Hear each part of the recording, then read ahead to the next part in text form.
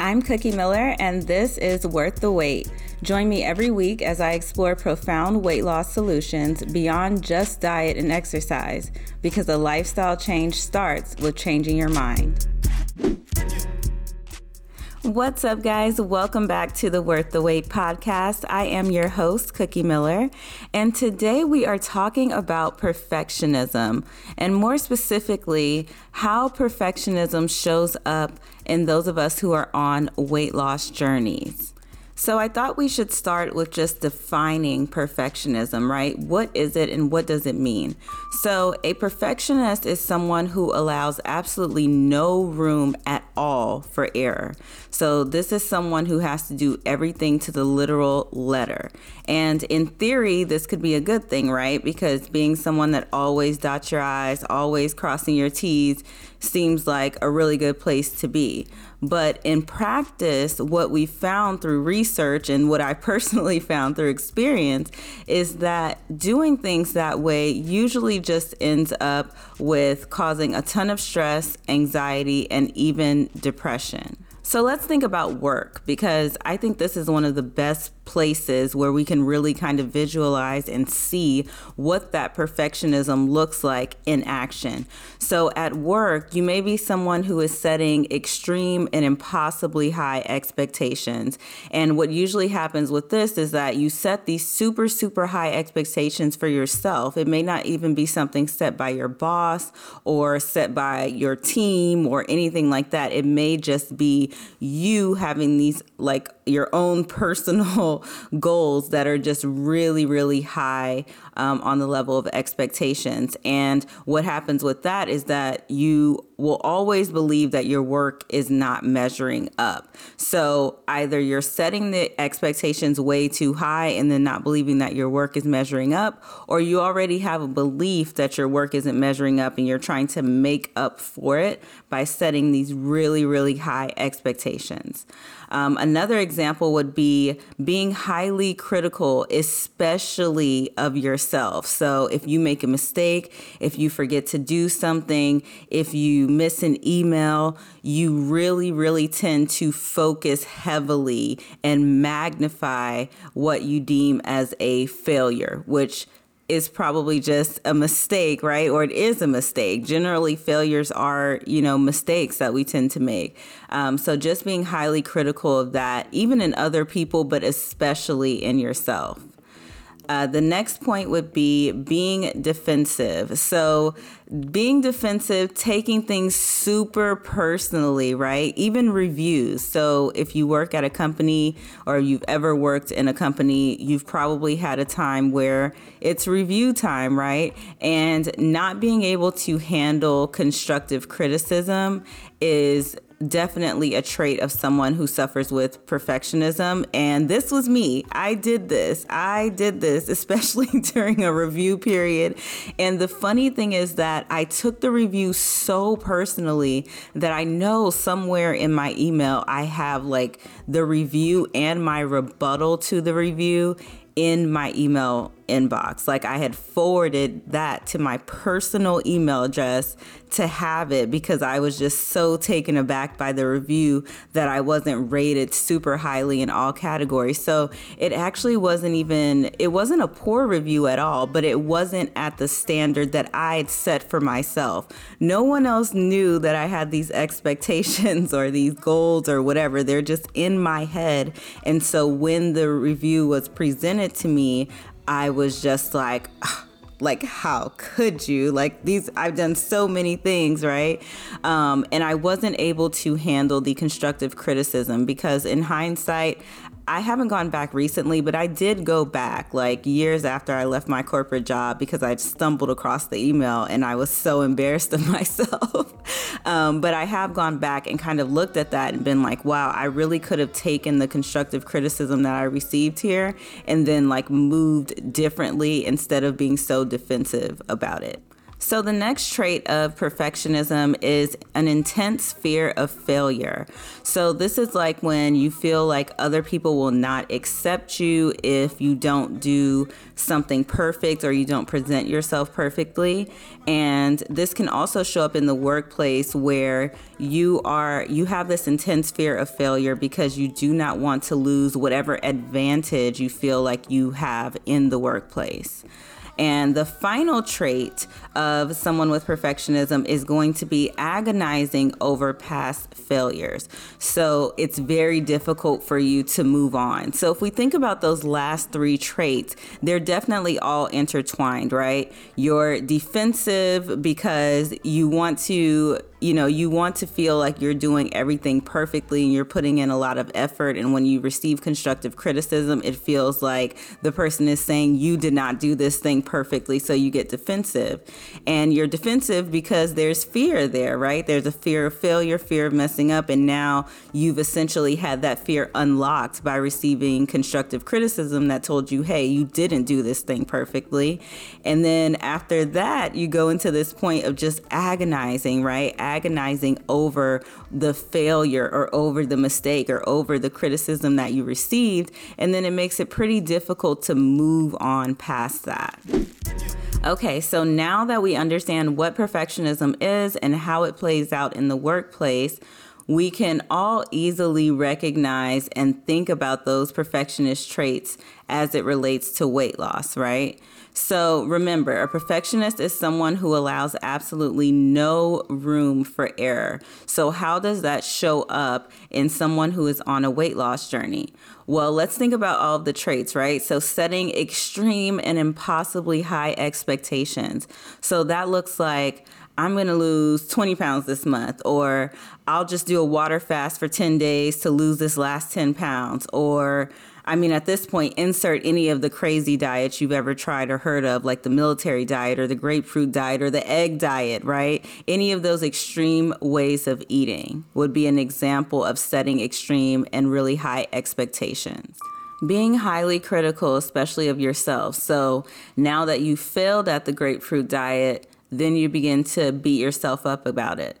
And then being defensive, right? So taking things super personally. So maybe even right now at this moment, you see exactly where this conversation is going, and you may feel like you're getting a little defensive, right? If that's happening for you right now, do not click off. Don't turn the episode off, because this uncomfortable spot of revelation is right where you need to be.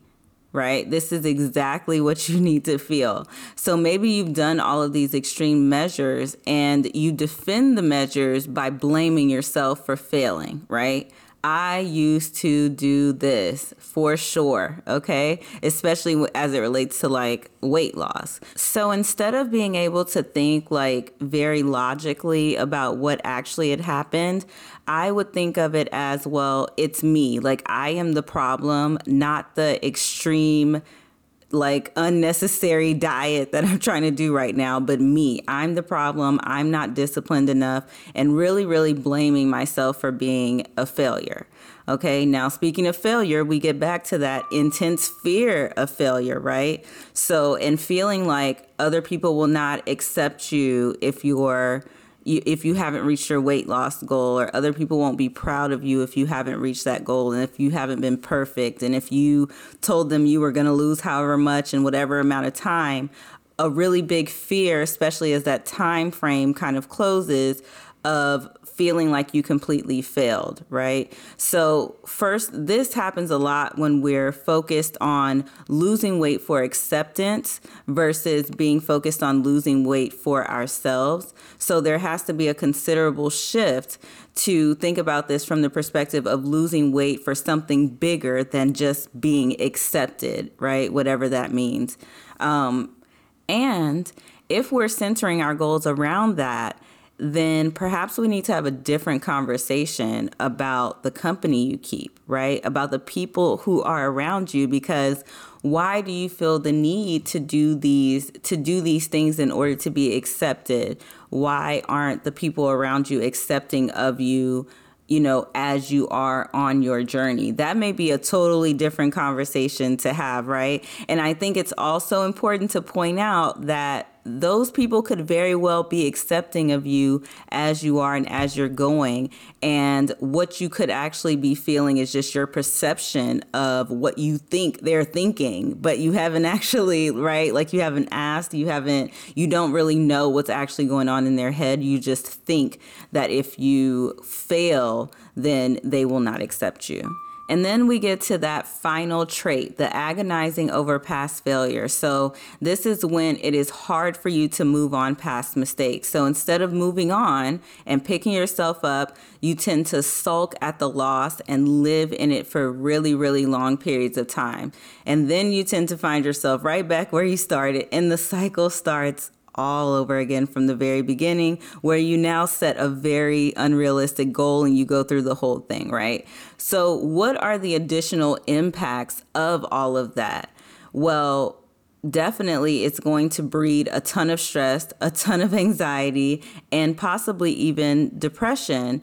And if you understand weight loss, then you know that all three of those things actually will negatively impact your weight loss journey as a whole. But that would be a whole different podcast about anxiety and stress and how these things play a part in your weight loss. So if you guys want to hear a podcast about that, hit me up. Hit us up on Worth the Wait podcast on Instagram, and we will definitely add that as a topic for the future. Okay, so you might be like, okay, Cookie, I get it. I'm a perfectionist, right? But how do we fix this? How do we correct this? How do we change the cycle and tell a different story? I am going to give you 3 ways to fix it, okay? First, let's be reminded of what a perfectionist is, right? Someone who allows absolutely no room for error at all. At all. So the very first thing you got to do is allow room for error. That's the very first thing you got to do. Allow room for error. You have to go into this thing knowing that this is a lifelong journey that I am on. And just knowing that you will make mistakes. You won't eat ideally every single day. You won't work out every single time you're supposed to work out. And that is okay.